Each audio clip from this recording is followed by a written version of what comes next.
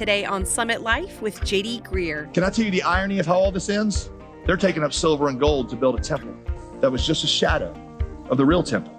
Jesus was the real temple because he was the presence of God, and that temple was not built by the generosity of silver and gold.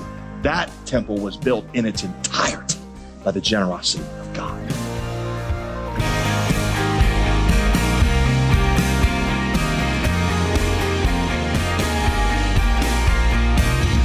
Welcome to Summit Life with JD Greear, where the world-changing good news of the gospel takes front and center every day. I'm your host, Molly Vidovich. Let me ask you something. What are the characteristics or marks of a life lived for the gospel? Tough question, right? But today, Pastor JD provides the answer, and he gets that answer from a surprising place. We're looking at the Old Testament book of 1 Chronicles chapter 29. I know, not the first place that most of us would think to look for instructions on the gospel-centered life, right? But thankfully, God's word is living and active, each and every part of it.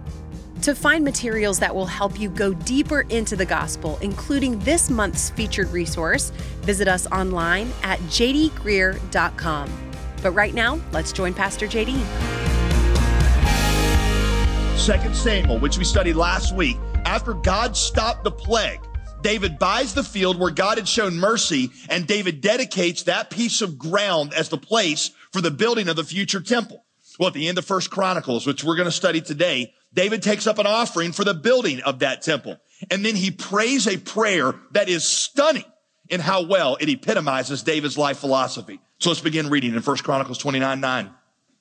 Then the people, it says, they rejoiced because they'd given willingly, for with a whole heart, with a peaceful heart, with a heart brimming with peace and joy, they'd offered freely to the Lord. Verse 10, David the king also rejoiced. Therefore David blessed the Lord in the presence of all the assembly. And David said, verse 11, yours, O Lord, yours is the greatness and the power and the glory and the victory and the majesty. Everything we have that is worthy of anything has been a gift that comes from your hand, for all that is in the heavens, verse 11, and in the earth is yours. Yours is the kingdom, O Lord, and you are exalted as head above all, not me. Verse 12, in your hand are power and might, and in your hand it is to make great and to give strength to all. Verse 14, but who am I, David says, what is my people, that we should be able to thus offer willingly? David acutely aware of how much grace God has shown to him and to these people. For all things come from you, and of your own we've given to you. And we didn't give you anything that was actually ours. Verse 15, for we are strangers before you and sojourners, as all our fathers were. All our days on the earth are like a shadow, and there is no abiding. In other words, God, this is your world. We didn't bring anything into this world. We're not going to take anything out. Everything is a gift from your hand. Verse 16, oh Lord our God, all this abundance that we have provided for building you a house for your holy name comes from your hand and is all your own. Verse 17, and now I've seen your people who are present here offering freely and joyously to you. Oh Lord, the God of Abraham, Isaac, and Israel, our fathers, keep forever such purposes and thoughts in the hearts of your people. In other words, God, this is what I'm asking for as my final act as king. Would you keep this spirit alive in our people and direct the hearts of your people, verse 18, towards you. Verse 19, grant to Solomon, my son, a whole heart that he may keep your commandments, your testimonies, and your statutes, performing all that he may build the palace, the place for you to dwell, for which I am now making provision. Verse 20, then David said to all the assembly, bless the Lord your God. And all the assembly blessed the Lord, the God of their fathers, and they bowed their heads and they paid homage to the Lord. Verse 22, and then they ate and they drank before the Lord on that day with great gladness. And so they made Solomon, the son of David, king, and they anointed him as prince before the Lord. And David quietly passes off the scene, and he dies shortly thereafter. I want to give you three elements from that prayer that undergird David's life philosophy. Three things that summarize it.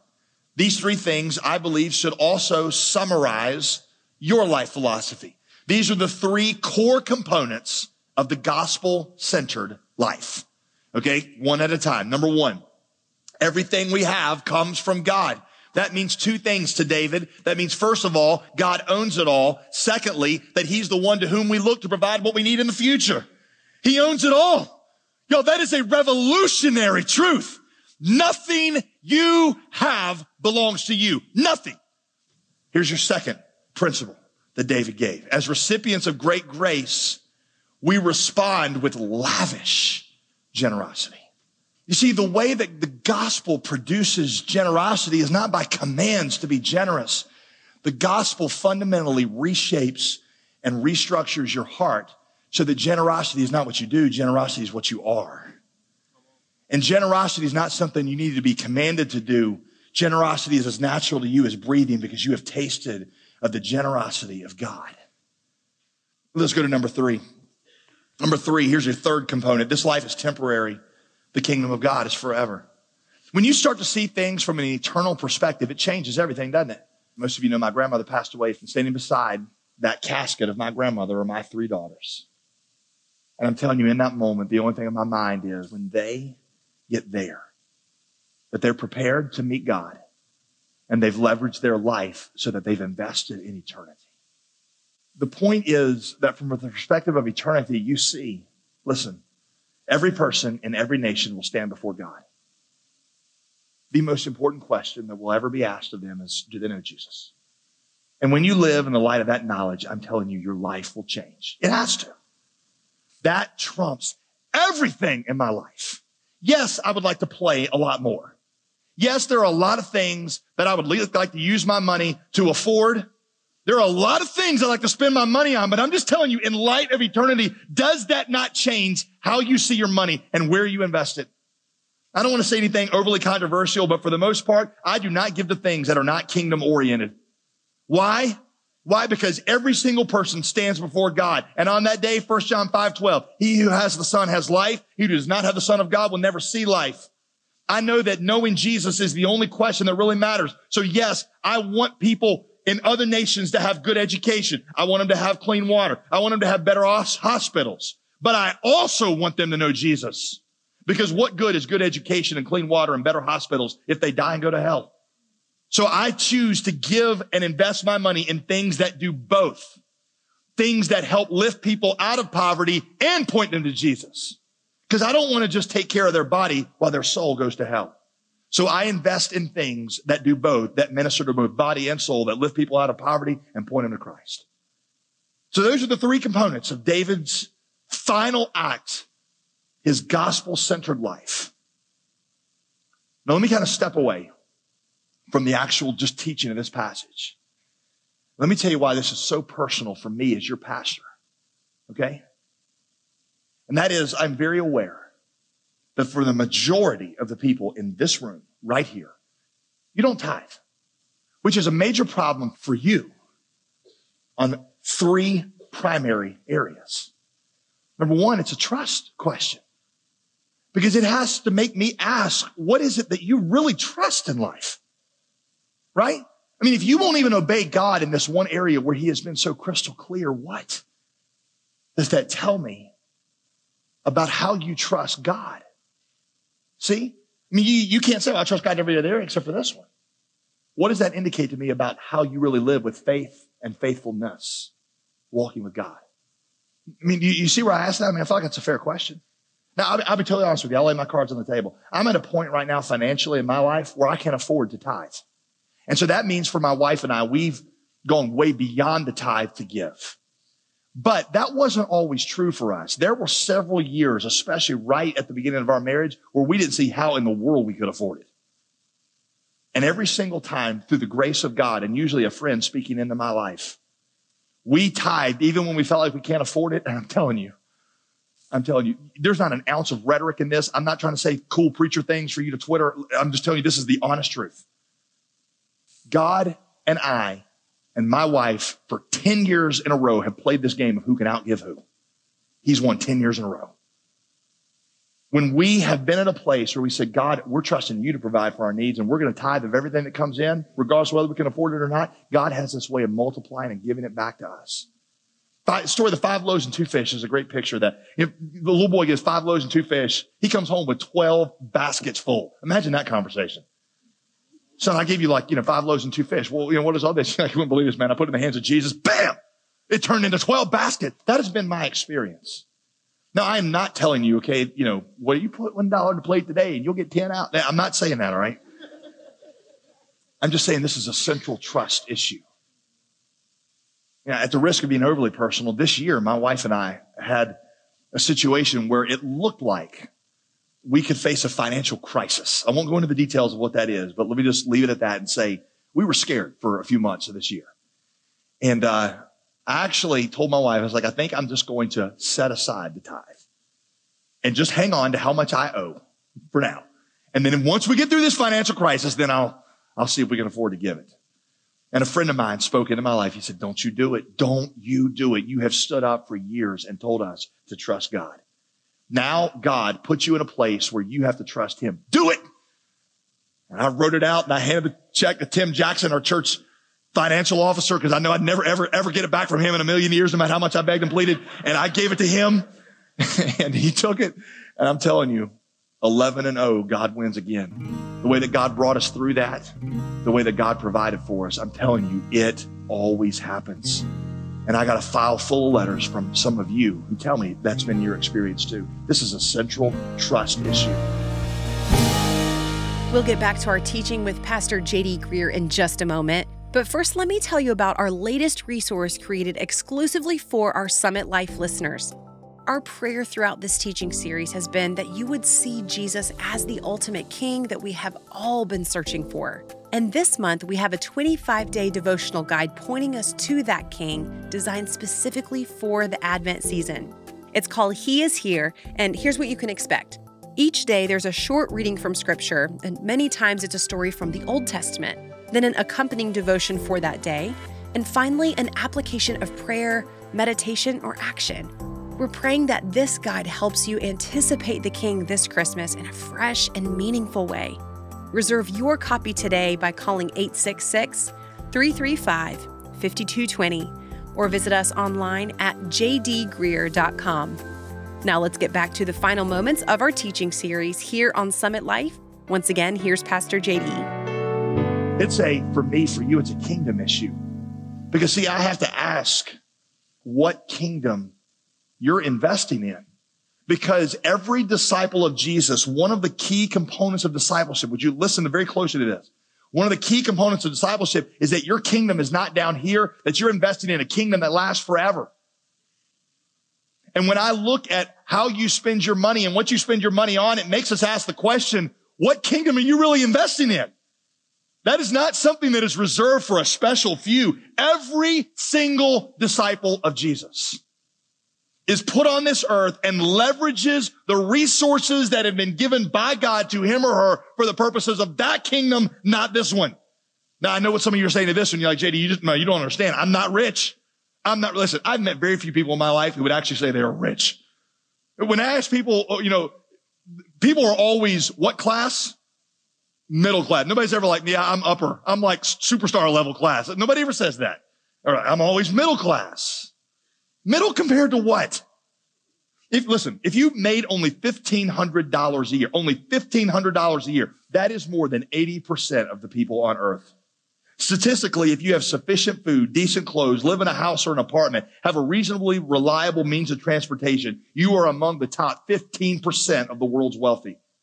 If you have any money saved, if you have a hobby that requires some equipment or supplies, a variety of clothes in your closet, 2 cars in any condition, and live in your own home, you are in the top 5% of the world's wealthy.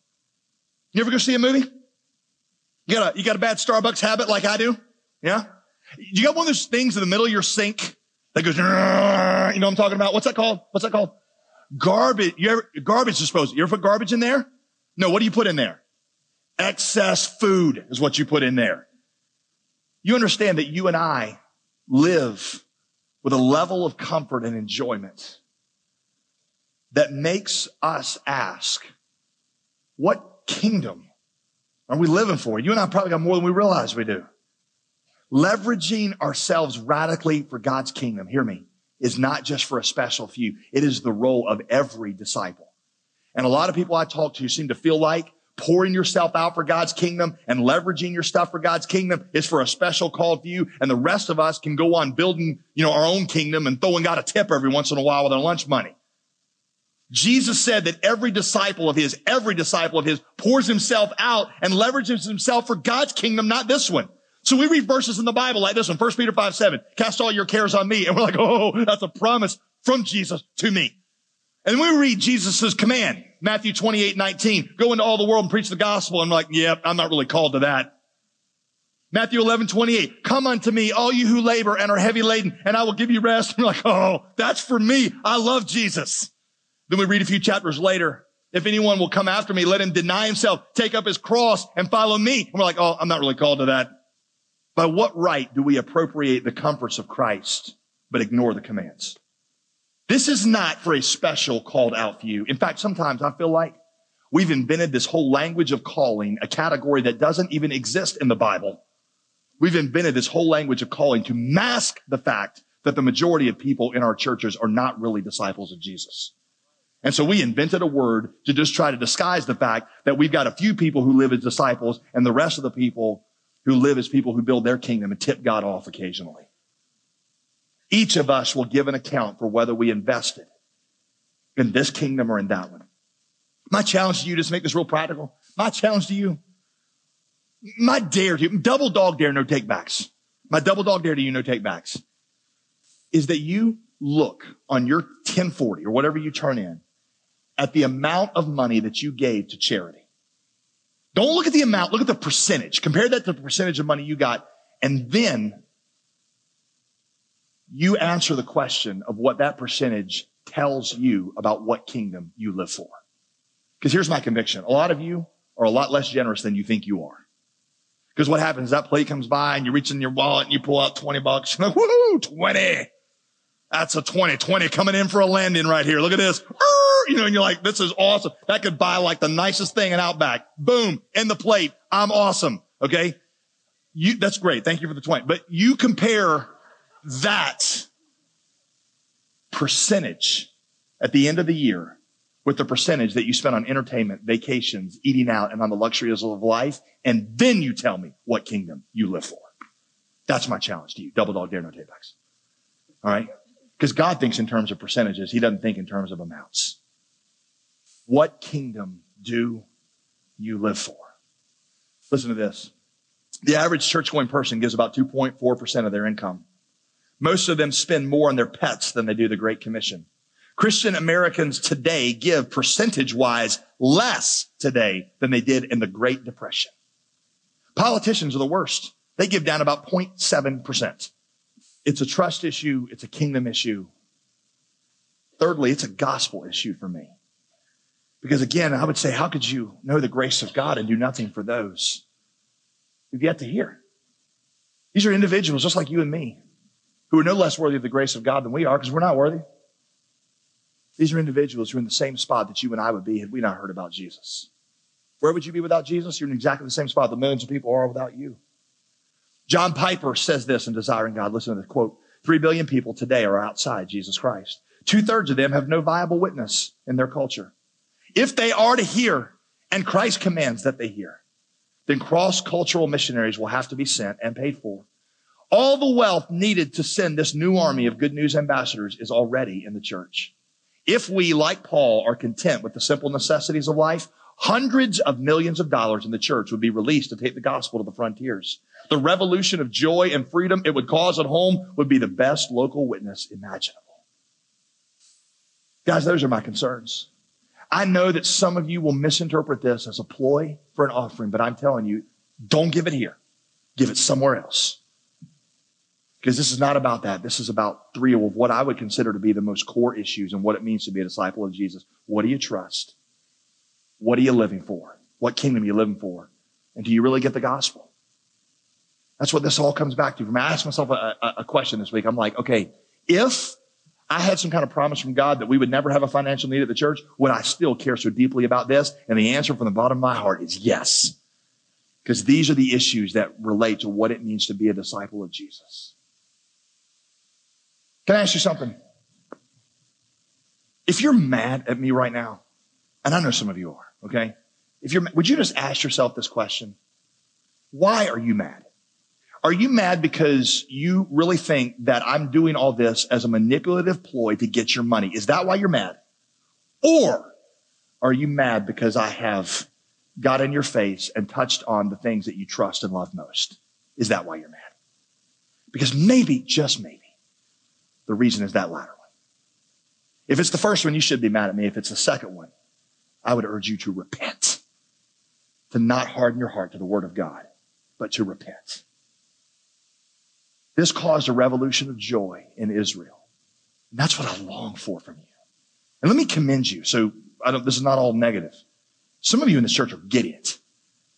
And that means that in a day when most churches are cutting back on ministries because of the recession, our church has continued. The generosity has multiplied, and we're able to do things now that we wouldn't even dream of being able to do last year. And that's because of your generosity. It's because some of you are getting it. Even in the midst of a recession, you get it. And I want the rest of you to get it. Because I want you to walk with the peace and joy that comes from having God as your God, so that you are not the servant of money and you're free with it and you give it away because God's kingdom is your delight and he is your rock of security and because his promises are your power. That's what I desire for you. Let me bring all this back, land the plane here, okay? 1 Chronicles 29. 1 Chronicles 29. Because of the generosity of God's people, they're able to build a temple beyond any of their imaginations. I wonder what would happen if we were saturated by that same gospel spirit that these people were. David's mission statement is simple. Here it is. Respond to God's grace, prioritize God's kingdom. In fact, write this down. A gospel-centered life is a life that responds to the generosity of the gospel and a life that prioritizes the message of the gospel. A gospel-centered life is a life that responds to the generosity of the gospel and a life that prioritizes the message of the gospel. Can I tell you the irony of how all this ends? They're taking up silver and gold to build a temple that was just a shadow of the real temple. You see, the temple was a place where God dwelt, and the temple was a place where sacrifices were offered. When Jesus Christ showed up on earth, he was the presence of God. He was God in the flesh. And he was the sacrifice offered for sin. Jesus was the real temple because he was the presence of God and he was the sacrifice for sins. And that temple, the real temple, was not built by the generosity of silver and gold. That temple was built in its entirety by the generosity of God. And what David and the people are doing is merely a dim reflection of God's extravagant generosity to us. If the people were moved to such generosity by the generosity of their King David, how much more should we be moved to generosity by the generosity of our King Jesus? What a fitting way to end David's life, pointing away from David to a temple and a kingdom that would be built by God for man entirely at God's expense and not ours. Pastor J.D. Greear just put the finishing touches on a teaching series titled Search for a King. You're listening to Summit Life, and it's hard to believe it, but we've reached the end of our study on David. So if you missed any of these messages along the way, remember you can always find all of our teaching at any time by visiting jdgreear.com. And when you're there, take a few minutes to browse around. You'll also find blogs and articles, resources, videos, and our email devotional sign-up, and so much more. It's all available free of charge at jdgreear.com. We pray that you've learned through this teaching series that we just completed that there is ultimately one perfect king, and that's Jesus. And we'd love to send you a resource to remind you of just that as we head into the Christmas season. It's a book called He Is Here, 25 Devotions for Advent. As a nonprofit ministry, we're dependent on your support, which means the cost for airing these daily broadcasts is covered by your generosity. So as you've come to rely on Pastor JD's relevant, gospel-centered teaching, you can join the team that makes it all possible and donate today. When you do, we'll say thanks by sending you a copy of our latest resource. Remember to ask for your copy of the book titled He Is Here, 25 Devotions for Advent, when you call 866-335-5220. That's 866-335-5220. Or give and request the book online at jdgreear.com. I'm Molly Vidovich. Join us tomorrow as we jump into a short series where Pastor JD looks at an Old Testament king whose life shows us both what it means to go all in for God and the tragedy that results if we walk away from him. We hope you'll join us Thursday on Summit Life with J.D. Greear.